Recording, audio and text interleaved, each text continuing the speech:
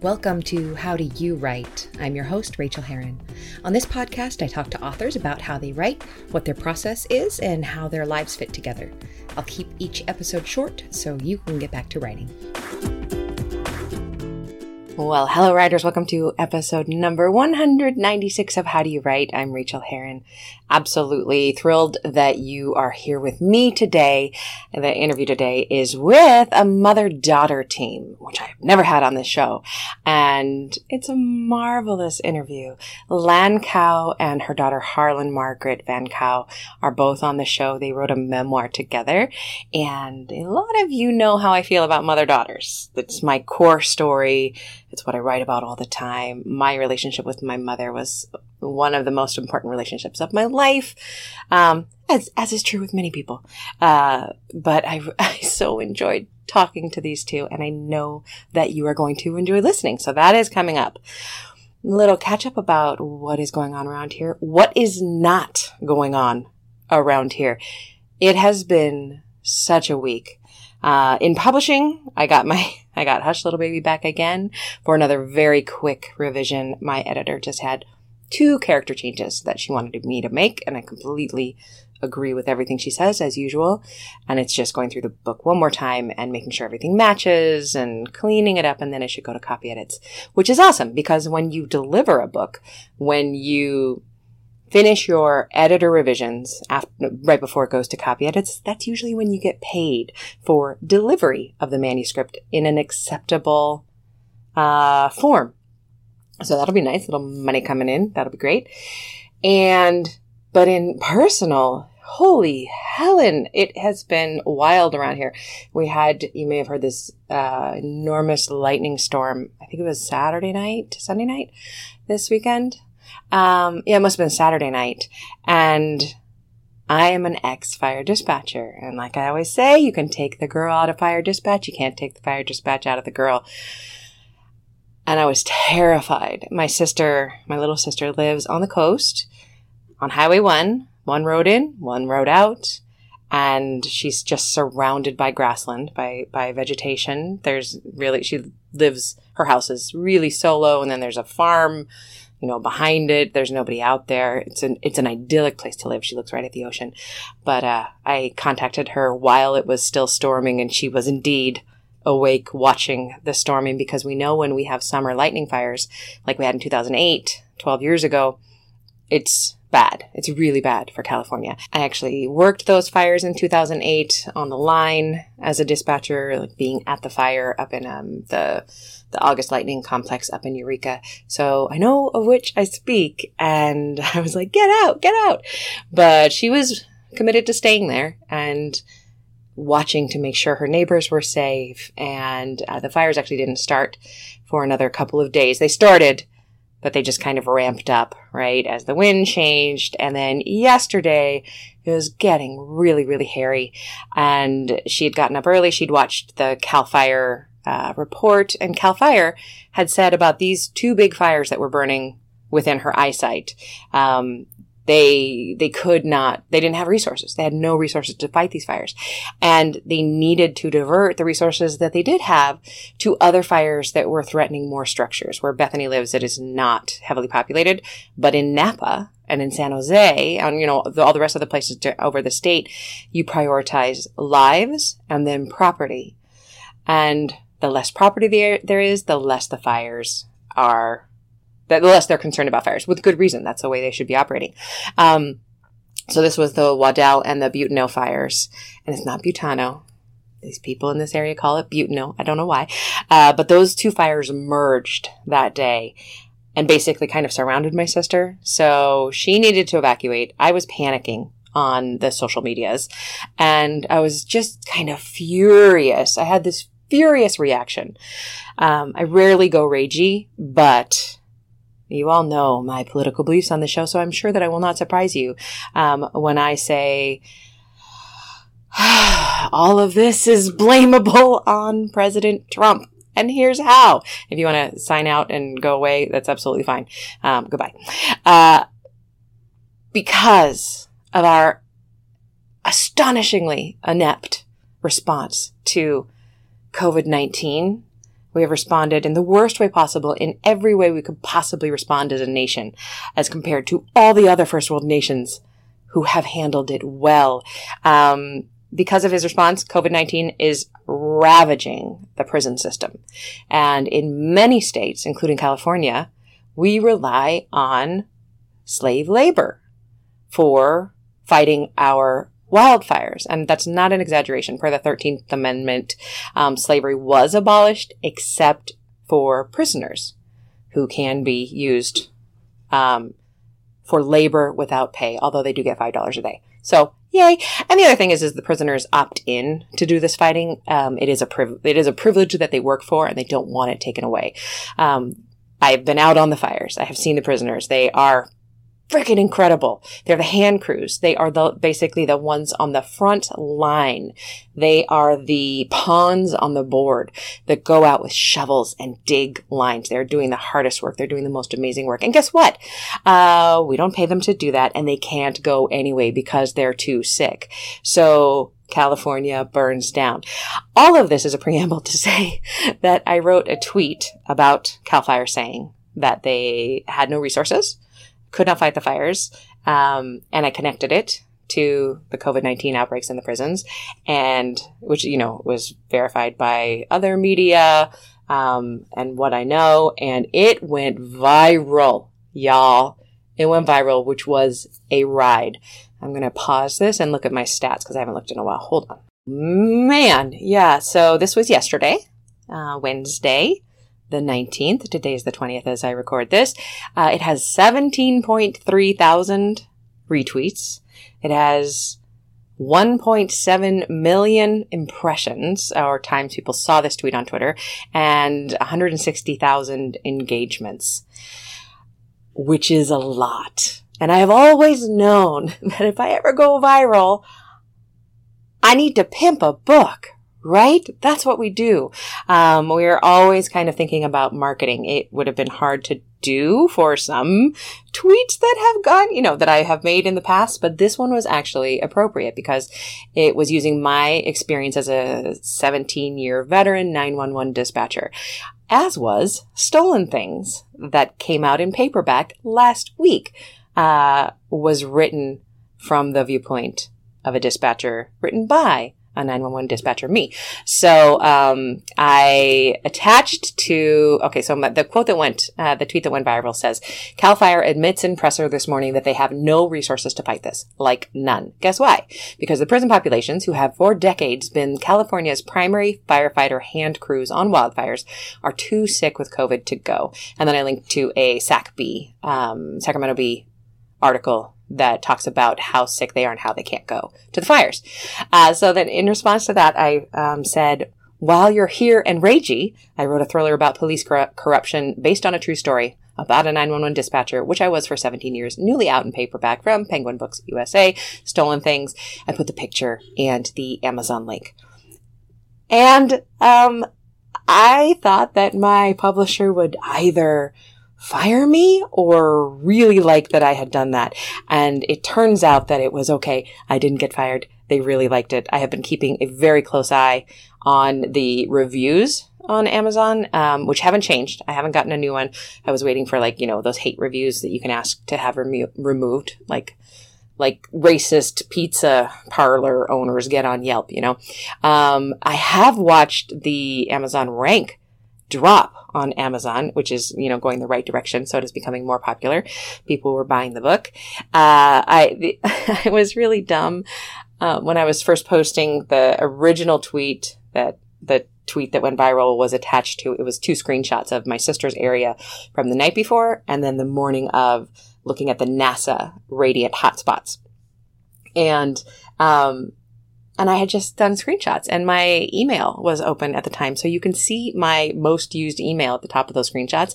And I even saw it when I was pasting it in. And I thought to myself, no one reads my Twitter except people who know where I am and how to find me.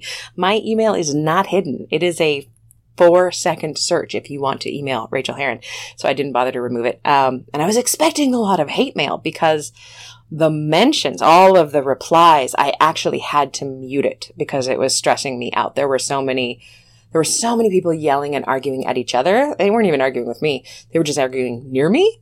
So I muted it. I have received not one piece of hate mail, which is fabulous. I did get subscribed to all the Fox News channel's daily briefings and also to the NRA, which is funny because you have to confirm all those. So I'm actually not subscribed. It just went to my email as somebody trying to subscribe me, which I actually thought was hilarious and good try. So that has been fun. And but the most important part of the story is not about books. It's not about marketing. It's not about watching for opportunities, even though it feels really, really weird to attach a book to that kind of tweet. The really important part is that my sister got out. She evacuated to safety. She is staying at a friend's house who is out of town in Oakland. So she's really close by, and she got out safely, and her roommates got out safely. And who knows if their house is going to make it.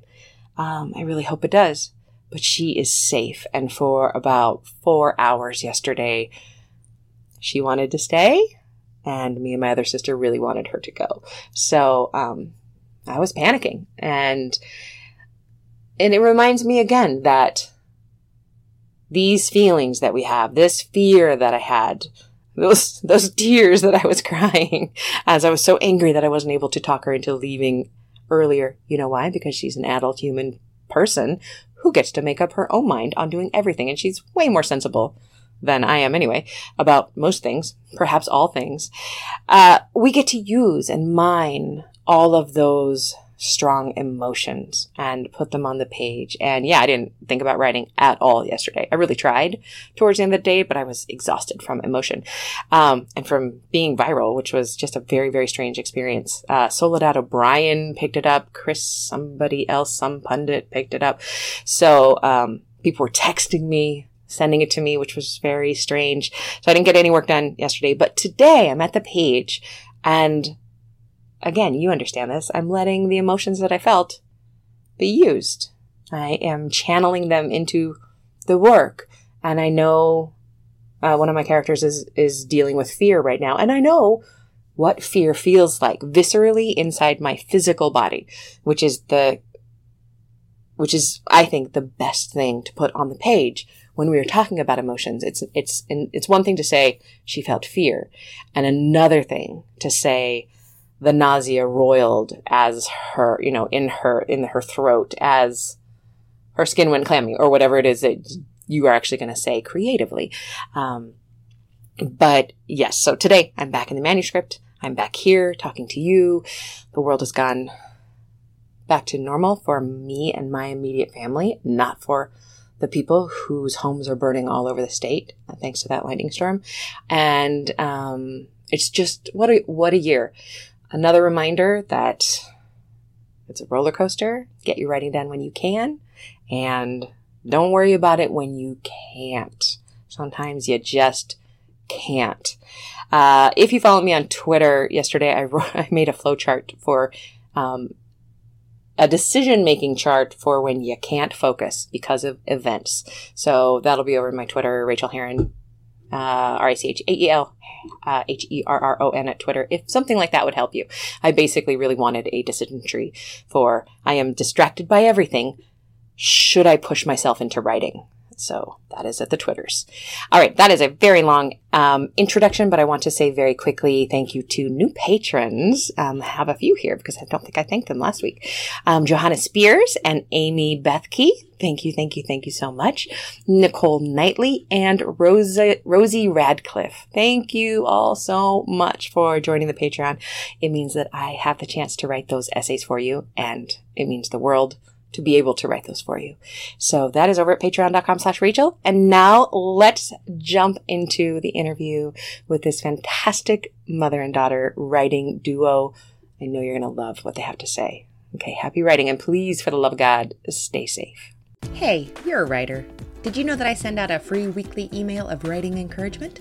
Go sign up for it at rachelherron.com/write, and you'll also get my Stop Stalling and Write PDF with helpful tips you can use today to get some of your own writing done. Okay, now on to the interview. Well, I could not be more pleased to welcome to the show today two people, a mother and daughter duo, Lan Cow and Harlan Margaret Van Cow. Welcome, both of you. Thank you so much for having us. It's so exciting. Let me give everyone both of your bios because they need to know both of these. Lan Cow is the author of Monkey Bridge and The Lotus and the Storm, and most recently of the scholarly work Culture in Law and Development, Nurturing Positive Change. She is a professor of law at the Chapman University School of Law and an internationally recognized expert specializing in international business and trade, international law and development. She has taught at Brooklyn Law School, Duke, and the University of Michigan Law School, and William and Mary Law School. Harlan Margaret Van Cow, her daughter, is a recent high school graduate. She was born in Williamsburg, Virginia, and moved to Southern California when she was 10. She has a beautiful singing voice and plays the violin and piano. She will be attending UCLA in the fall of 2020 and plans to study econ and philosophy while also continuing to write. And the two of you wrote just the most beautiful book, Family in Six Tones, and you did it together. And I really want to kind of dive into what that looked like for your process, because I know that if my mother and I had ever written a book together when I was your age, Harlan, it would not have gone well. It would not have gone well. So, but first of all, this podcast is about process and writing process. Lan, you have a lot of experience in writing, but this experience must have been completely different. What was your process like for this particular book? For this particular book, I had to really learn to let go. Oh, how was that? That's very hard. Somebody who is very focused, let's say, on measurable standards of achievement. Mm-hmm. So, for example, I am originally from Vietnam. So when I first came to this country, it was very important for me to have like an objective and have a kind of list of to-do things that will get me towards that objective. Right. So it's been very disciplined in terms of knowing what to go after and how to achieve it. Mm-hmm. When you work with another writer, and I think this might be an issue with any collaborator, but all the more when it's your daughter and at a particular age also, I think you have to realize that because it's a collaboration, you really can't always have your way. And it's a very big compromise when you're writing, because in writing, I've written other books and articles, and it's whatever you want to do. It's your space, right? It's your imagination.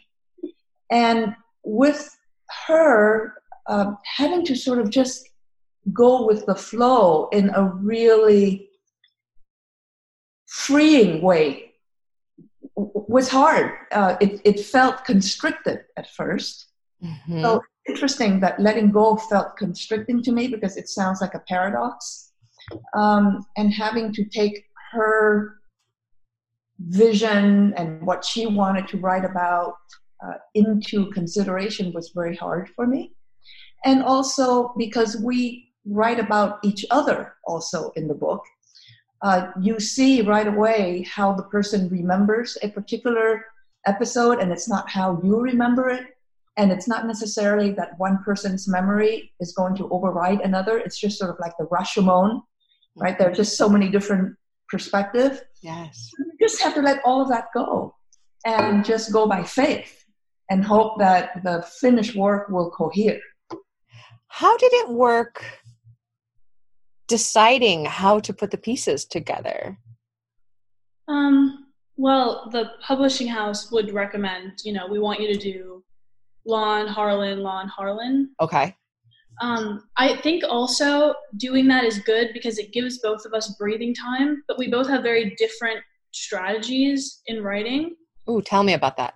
Well, I think my mother, I don't want to speak for her, but I'm pretty sure, her past books are novels, unless they're about law. Right.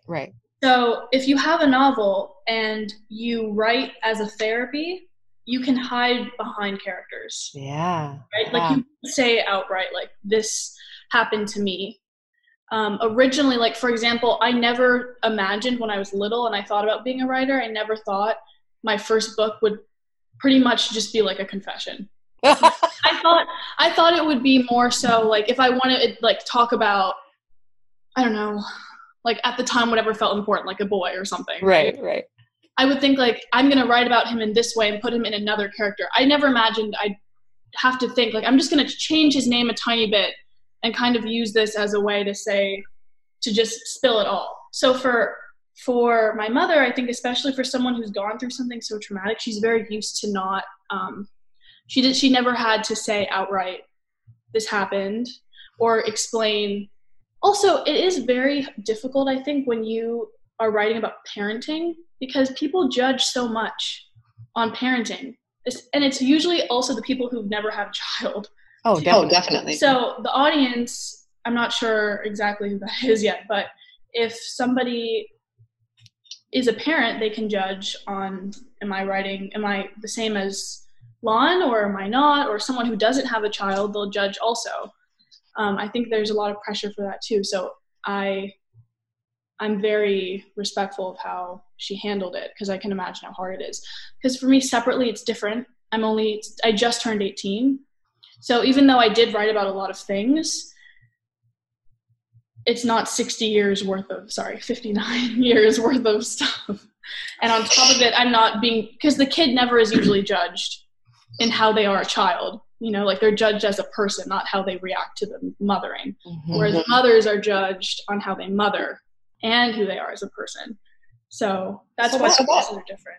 That leads me to an interesting question so I teach memoir a lot. I teach a semester-long course at Stanford. And one of the things that students in memoir have a very hard time learning how to do is how to be confessional and transparent on the page in a very real way, which both of you do beautifully. In your book, both of your voices are completely real and believable. Did either of you struggle with that?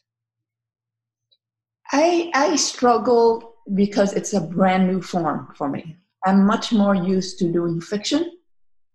And the reason why I was more drawn to fiction, even though it requires a lot of imagination in fiction, even if it's based on some kind of event in your life. You have character, plot, narrative, all of everything having to work together. With memoir, you are committed to telling the truth. Even if your version may be different from another person, you're not making things up. Right?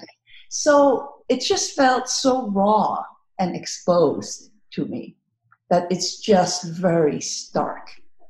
And once I accepted that was the big hurdle for me. But once I accepted it, I didn't have trouble plunging into it.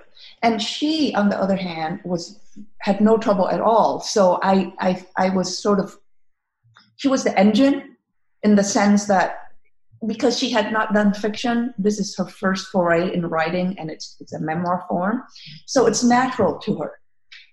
I had to overcome letting go of fiction to enter this particular universe. So in that way, she was the engine that pulled me into this direction, which felt more raw, more exposed, more unveiled.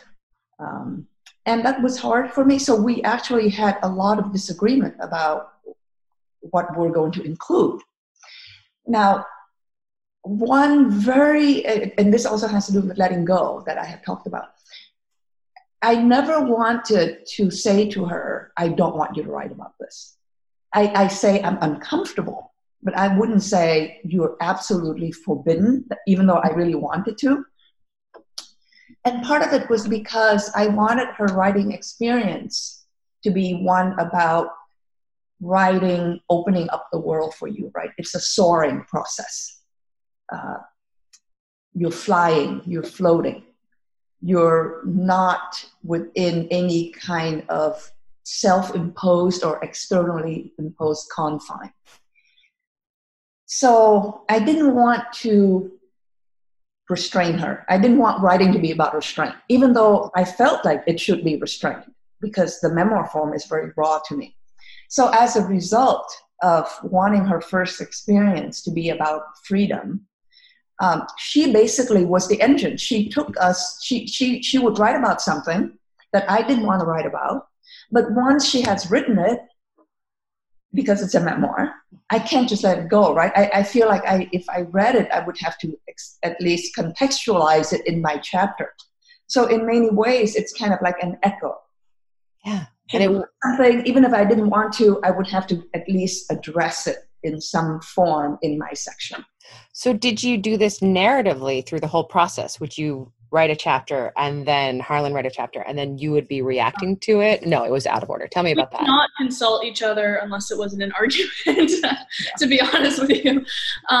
First of all, we had a lot of arguments. Yeah, it was a lot. And it's also hard because it would start with the book and it would go into other things that normal like parent daughter would argue about. Sure. And it becomes like at the end of the argument, you still have to sit down together and think like, so what about the actual problem at hand? Like, are we going to write about this or not? And sometimes, I'm not going to lie, I was mad, so I would write about it anyway.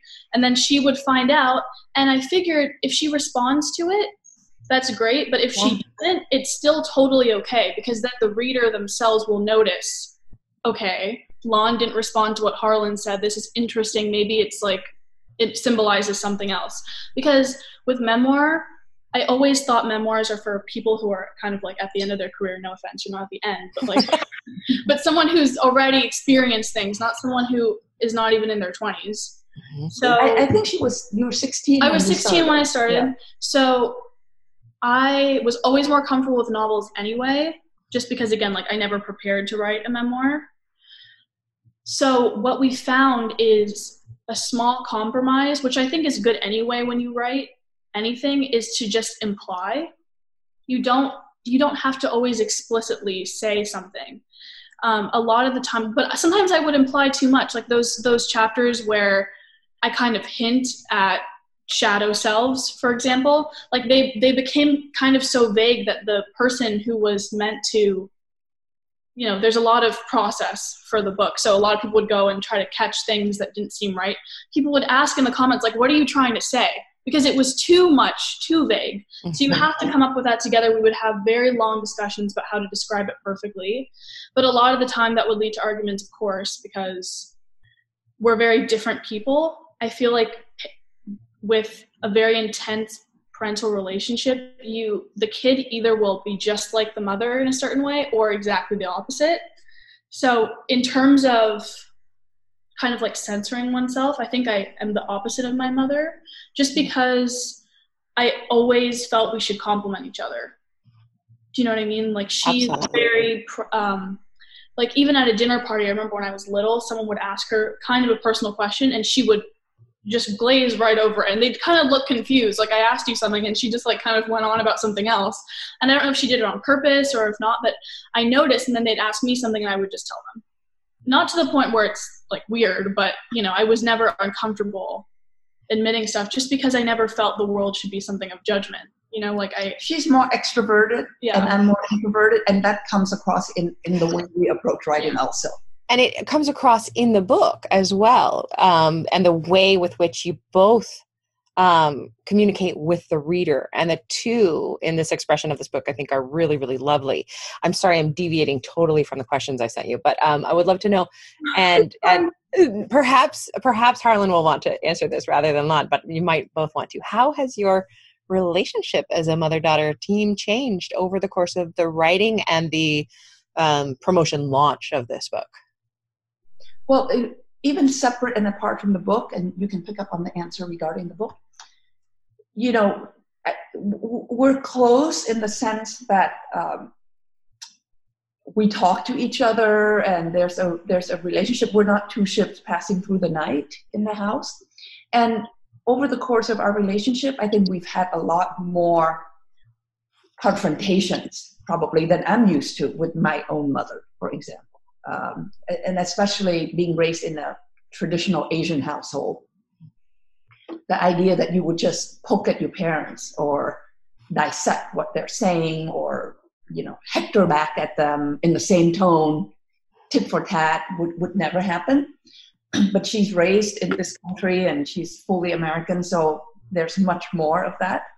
And every time that we've had that kind of collision, I've always felt really like, oh my God, this is terrible. And she always said, well, that was good. She thought it was good, and that she thought it was, somehow moving the relationship forward. And in my head, I'm like, oh my God, I never did this with my parents. What the heck is this all about? Sometimes during arguments, she'll be like, don't psychoanalyze me, because during an argument, I'll be like, I feel like we should talk about why you're being so defensive. I'm like, what is it that happened to you? I really want to know. Like, because she's been through so much, so. And now you know so much more, right? Yeah. After because of this. Yeah, so I try to relate everything back to it. I think, like the other day we got in an argument. It started because there's a bin by the door that's for blankets, and the closet for coats is right by it. But when I'm like throughout the day, I'm a very lazy person. I don't hang up the coat. I just drop it in the bin. So it starts with that. And we literally got to the point where I was like slamming the door shut, like something she would never have done as a kid, because it goes into other stuff all the time, every single time. But I do think of it differently. I think even though I'm realistic with my mom, I have to be the optimist in the relationship, because she, as she said, she grew up in an Asian household. But writing the book together, I don't know if it necessarily changed the relationship, but I think it made me more conscientious of it, more aware, because now every time I argue with her, I obviously take her seriously, but I do still picture that I'm arguing with like a tiny kid almost, because I still think I see every part of her in herself. She's like one of those like Russian nesting dolls that have like all the layers that you That's take beautiful. apart. So I sometimes, like, after an argument, I feel really bad, because I know that she's so high functioning as a person, like with her career and everything. But I know that if you've gone through something so traumatic in your life at a certain age, like a part of you will always stay that age. Mm-hmm. So when I leave an argument for some reason, I feel this guilt that I don't feel with anybody else in the world, because when I argue with other people, I really don't care. Like, I just want to make my point and then leave. But I think about it all the time with my mom. Like, did I hurt her? I don't want to upset her, but I still want to get my way, so like, where's the middle ground? So writing it definitely brought that part out of me, where I'm way more aware. And I'm sure it would have affected us differently if we had written it when I was 30 and she was 70 something. Mm-hmm. I keep bringing up your age. I'm sorry. She looks great. You both look beautiful. Yeah, but that's what it wasn't a negative thing. During the time, though, I would go to school and I would be already exhausted starting the day off, because the car ride would be plagued with arguments about it. So during the writing process itself, I was pretty pessimistic. Like, I remember the editor read my ending and she was like, you sound way too sad with the world. Like, you need to write, no, you're looking forward to the future. And at the time I was like, but I'm not. And she's like, but you're right that you are, because you will later on. And she's like, I feel better now. So I'm glad, I didn't just stick with kind of like, screw the world, screw my mom at the time, which is what it was. When you're dealing, in adolescence, we all remember it because it's a very traumatic time. Mm-hmm. I mean, you're just up and down all the time, and you act out against the person who's actually closest to you, because it's safest, right? That person is not going to abandon you. Right. And, doing that kind of writing with your teenage daughter, who is going through high school moods and, the age of social media on top of everything, it's very hard.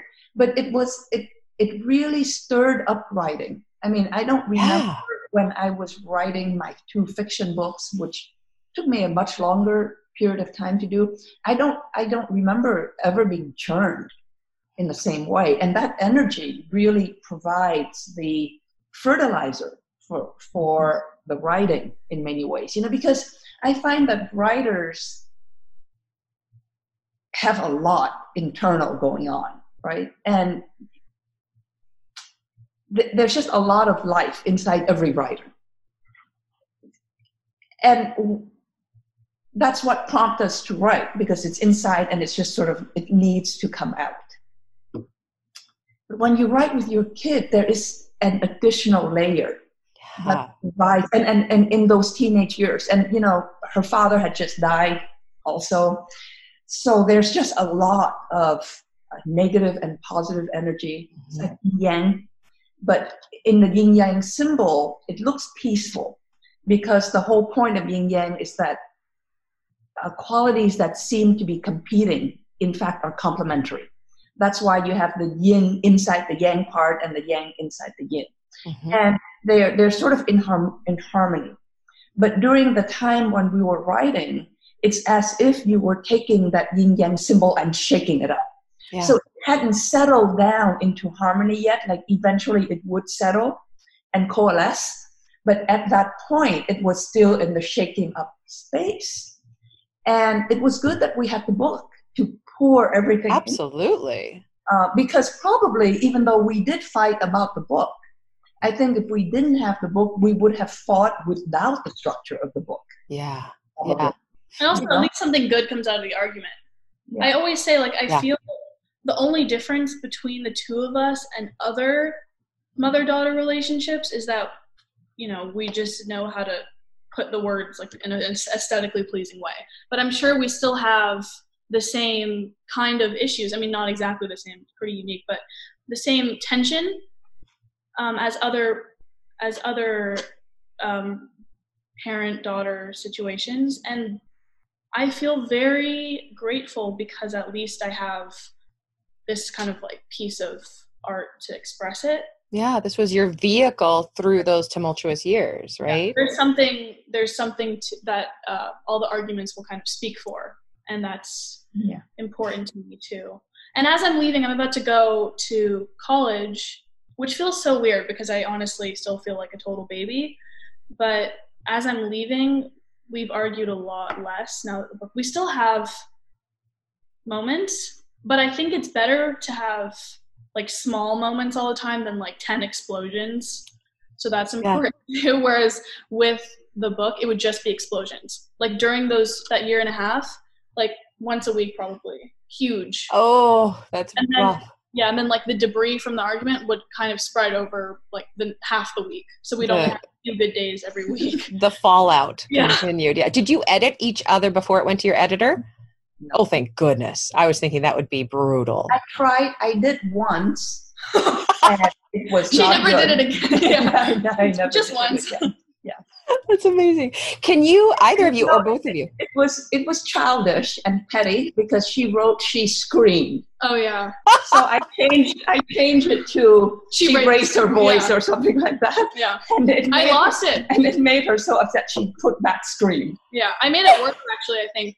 And I even asked her, I was like, I want to know where this comes from. Where's this need to have such approval on you? And she was like, don't psychoanalyze. It's always the same conversation. I am enjoying talking to both of you so much. This is amazing. Can either or both of you share a craft tip about writing with our listeners who are all writers? A what tip? Craft tip. A craft tip. Well, for me, you teach more creative writing, right? So not only creative writing. Yeah. For me, when I was doing scholarly writing, I feel very structured because I have research, right? Mm-hmm. So you can always, if you're stuck, you can always do research. But because the kind of fiction I write is not so much research based. If I'm writing about the Vietnam War, I've already read so much about it that there's no research, right? So if I'm stuck, I don't feel like I can divert being stuck by doing something related to writing that would unstuck me. Mm-hmm. I can just go and say, let me research what the Tet Offensive was, because I already know it. Mm-hmm. So there's no way out for me when I'm doing writing of the kind I'm doing creatively that would allow research or anything like that. And I just have learned to accept. I don't panic anymore, because sometimes at the beginning when I was stuck, it could last for a week or two, and I would feel totally frustrated and feel like time is running out. Mm-hmm. Now I think it's really important to just, again, let go. And I usually, to be unstuck, I don't read when I'm writing, because I feel it's just too close to what I'm doing.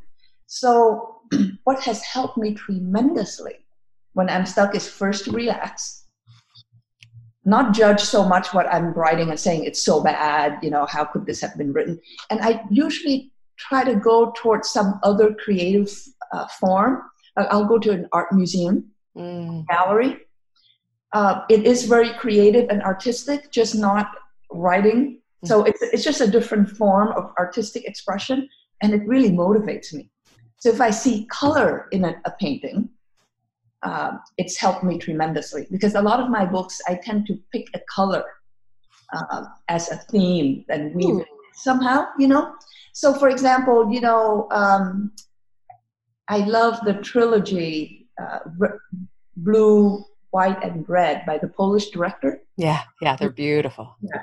Each one stands for like the principles of the French flag, right? Equality, fraternity. So the interplay of one form of art with another helps me. Music also helps me. Like if I just tune out of writing and listen to music, it unplugs you, but not in the same form as what you're stuck with. And I have found that to be always eventually inspiring to me to go back to writing. I just quit writing, not angst, find some other art form that is great for me, and it makes me feel great about writing again. The not angsting, I think, is the key part there. Yeah. It's very easy to go to the angst route. Oh, that's default mode for a lot of us. Yeah. And because writers are maybe anxious already to begin with, right? So it's natural to go back to your normal self. But to have a method of dealing with that is great. That has always worked for me. Harlan, how about you? I'm honestly very jealous of my mom's answer because it's so healthy. But she's not stuck. I mean, the kid is always writing. Yeah. But, okay, so honestly, I don't know if it's a craft tip, because I wouldn't want someone else to do it this way because I think it's unhealthy. But first of all, the only thing I have to go off of in terms of publishing is this memoir. And there was nothing that I had to come up with in terms of like a plot, because I know my plot happened. Right, so right. The only thing that was challenging to me was how do I phrase it? But as I said, it's all about implying. I think that's always the safest way to go, and also the most aesthetically pleasing thing to read is more implying than something so harsh. But I've noticed I'm working on another novel, because when we first started this, Penguin kind of hinted like maybe if I want something in the future, I could do it by myself if I was good enough. Yeah. And so I've been brainstorming a lot of things, and my idea was to do kind of a novel about a girl through high school, and it will relate to, it's not anything tacky, I hope, but it's going to relate to like friendship, the mother, like relationship with the mother, like losing a dad, like also boys, something that I don't think we can relate on very well, but that too. So when I feel stuck with things like that, it's usually when I go through either a stage of full-on roller coaster emotions, like up, down, or I go through stages of total numbness, like robot mode, feeling kind of like dissociated, like I'm almost watching my own life on a screen, like I'm not actually the person going through it. So that's when it's also hard to write, because I don't want to write something that's so dull. But then I realized after a while that I should anyway, because that's what's interesting, is the reader will notice, right? Like at this point, for some reason, she's very emotional, she's describing everything, and then here it's kind of as if she took like depressive morphine, like she's just totally, it's like clouds, there's nothing. Yeah. And I think that's good, because it'll show, that's what my idea was, is kind of the reader will see it's implied that the person is kind of off a little bit. I exaggerate it too, but I try to take advantage of the mood swings. Like I incorporate it into the writing. Yeah. Because then it only works for what I'm writing, because my idea, like the premise, is that the person is going to be a little bit off in a sense. Like you don't really know what happened. I don't know if you ever read Eleanor Oliphant is Totally Fine. Completely Fine. It's like that kind of, but not as nutty. Yeah. And for like my age. But before I accepted that I would do it that way, and I wanted to feel something so I could write the way I wanted to, I would kind of poke at parts in my life. Like if I was going to write about a person and I couldn't find the emotions to write about that stage of my life that affected me, I would, in real life, try to see them again. Because it'll get my feelings going, which isn't good either, because then it causes like this storm going on. I remember I would come home, I'd be like, Mom, guess what I did today? Like, I made a mistake. I texted this boy. And she'd be like, oh, she just sit there and listen. I knew she wanted to say something, but she knew it would turn into an argument. So she just kind of listened, and then I'd walk upstairs and just sit by myself and start writing about it. But yeah, because it's during those times where I'm kind of just like the screw it attitude, you know, like I want to write about this, I can't, so this will bring out emotion. So I don't know if that's the healthiest way to deal with it, but I always feel like if you are going through something where you can't write, like writer's block, and you know it's because you're depressed, maybe, even though not everyone's conscious of that, you should take advantage of it, you know, because then you look back and that's the whole point of the book. You see like the up and down. I'm just wildly impressed that you are able to see this at this beautiful 30,000 foot level. I've heard of this, yeah. It's gorgeous. And another thing I want to point out, Harlan, is that you keep alluding to, you know, this implying thing that you're doing on the page, which is really an advanced writing method. What most writers do at first is to tell everything. And not what you're talking about doing is including the reader in the journey and trusting the reader to be an intelligent person to make those logical leaps and to have to think about what's going on the page. And the thing that I'm always trying to teach students is that the more you include the reader on this journey and the more you make the reader work, the more they love what you're writing because you're trusting them and you already know that so internally and so intrinsically. I think it's fabulous. It's a battle though, because like, no offense to humans, but I always, are they going to be smart enough to realize that, like, hopefully they don't think it's just bad writing. You know? Some people will not be smart enough to realize it. And that's okay. And that's okay. We just have to deal with that. I always try to write for someone who is as smart as I am or smarter, right? Because I'm going to be getting smarter as I write this book. The book will teach me something.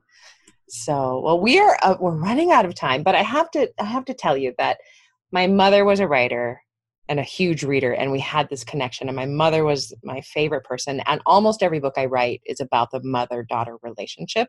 That's my core story. That's what I go back to again and again. And to see you two together doing this, just like, if anybody's looking at me on the screen, I'm actually going red. I'm overheating. Just so happy about being able to talk to you and to read this beautiful book and to see you in person. Will you tell us where we can find you online? And maybe we haven't done this. Tell us a little bit about the book, about Family in Six Tones, what it's about.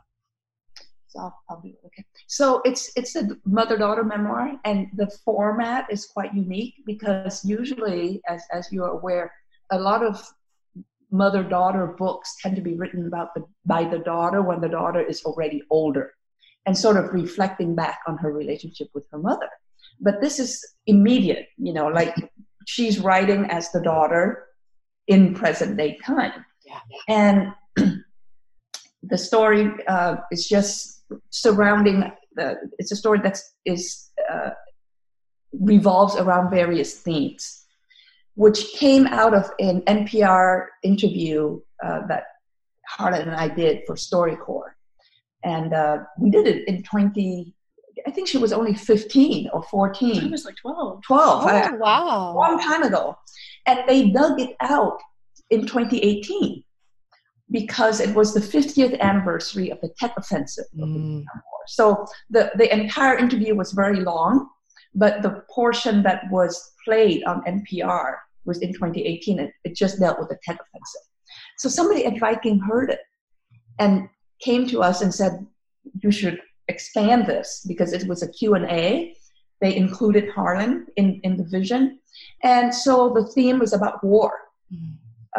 You know, the repercussions of war, the aftermath of war, intergenerational trauma, present trauma, past trauma, migration, being a refugee, assimilating into a new country, what does being an American mean? So those are all sort of the main themes that we touch upon, but of course, you know, not in a didactic way, just sort of in a way that is incorporated naturally into our storytelling. And sort of first generation, second generation. So what does it mean for her to be raised, you know, as an American, but with that kind of edifice and framework in the background? Yeah, good way of putting it. And it's very much, to me, also kind of like a love story to America. Yeah, I can see that. Because America is almost a character in my life. Yes. So I make it as sometimes a protagonist, sometimes an antagonist in my life. Because just like a person, the country is very complicated too. You know, there are good days and bad days with the country. So it's my relationship with this country that I've adopted also. That is so beautiful. It's also a love story between you two. Yeah, it is. I adore that. So where can we find you online? I'm on Facebook. She's not on Facebook, but she's on Instagram, right? Yeah, Harlan _VC. Yes. Okay, and perfect. we have a website, landcowauthor.com. Perfect. Thank you both so much for this. This was absolutely beautiful. We want to give you a virtual kiss. You're very sweet. I know. Through all the coronavirus, virtual hugs. Yes, I will let you know when this is live. And thank you so much. The book is a joy, and so are you too. Thank you for your time, including us. Thanks so much for joining me on this episode of How Do You Write? You can reach me on Twitter, Rachel Herron, or at my website, rachelherron.com. You can also support me on Patreon and get essays on living your creative life for as little as $1 an essay at patreon.com/Rachel, spelled RACHAEL. And do sign up for my free weekly newsletter of encouragement to writers at rachelherron.com/write. Now go to your desk and create your own process. Get to writing, my friends.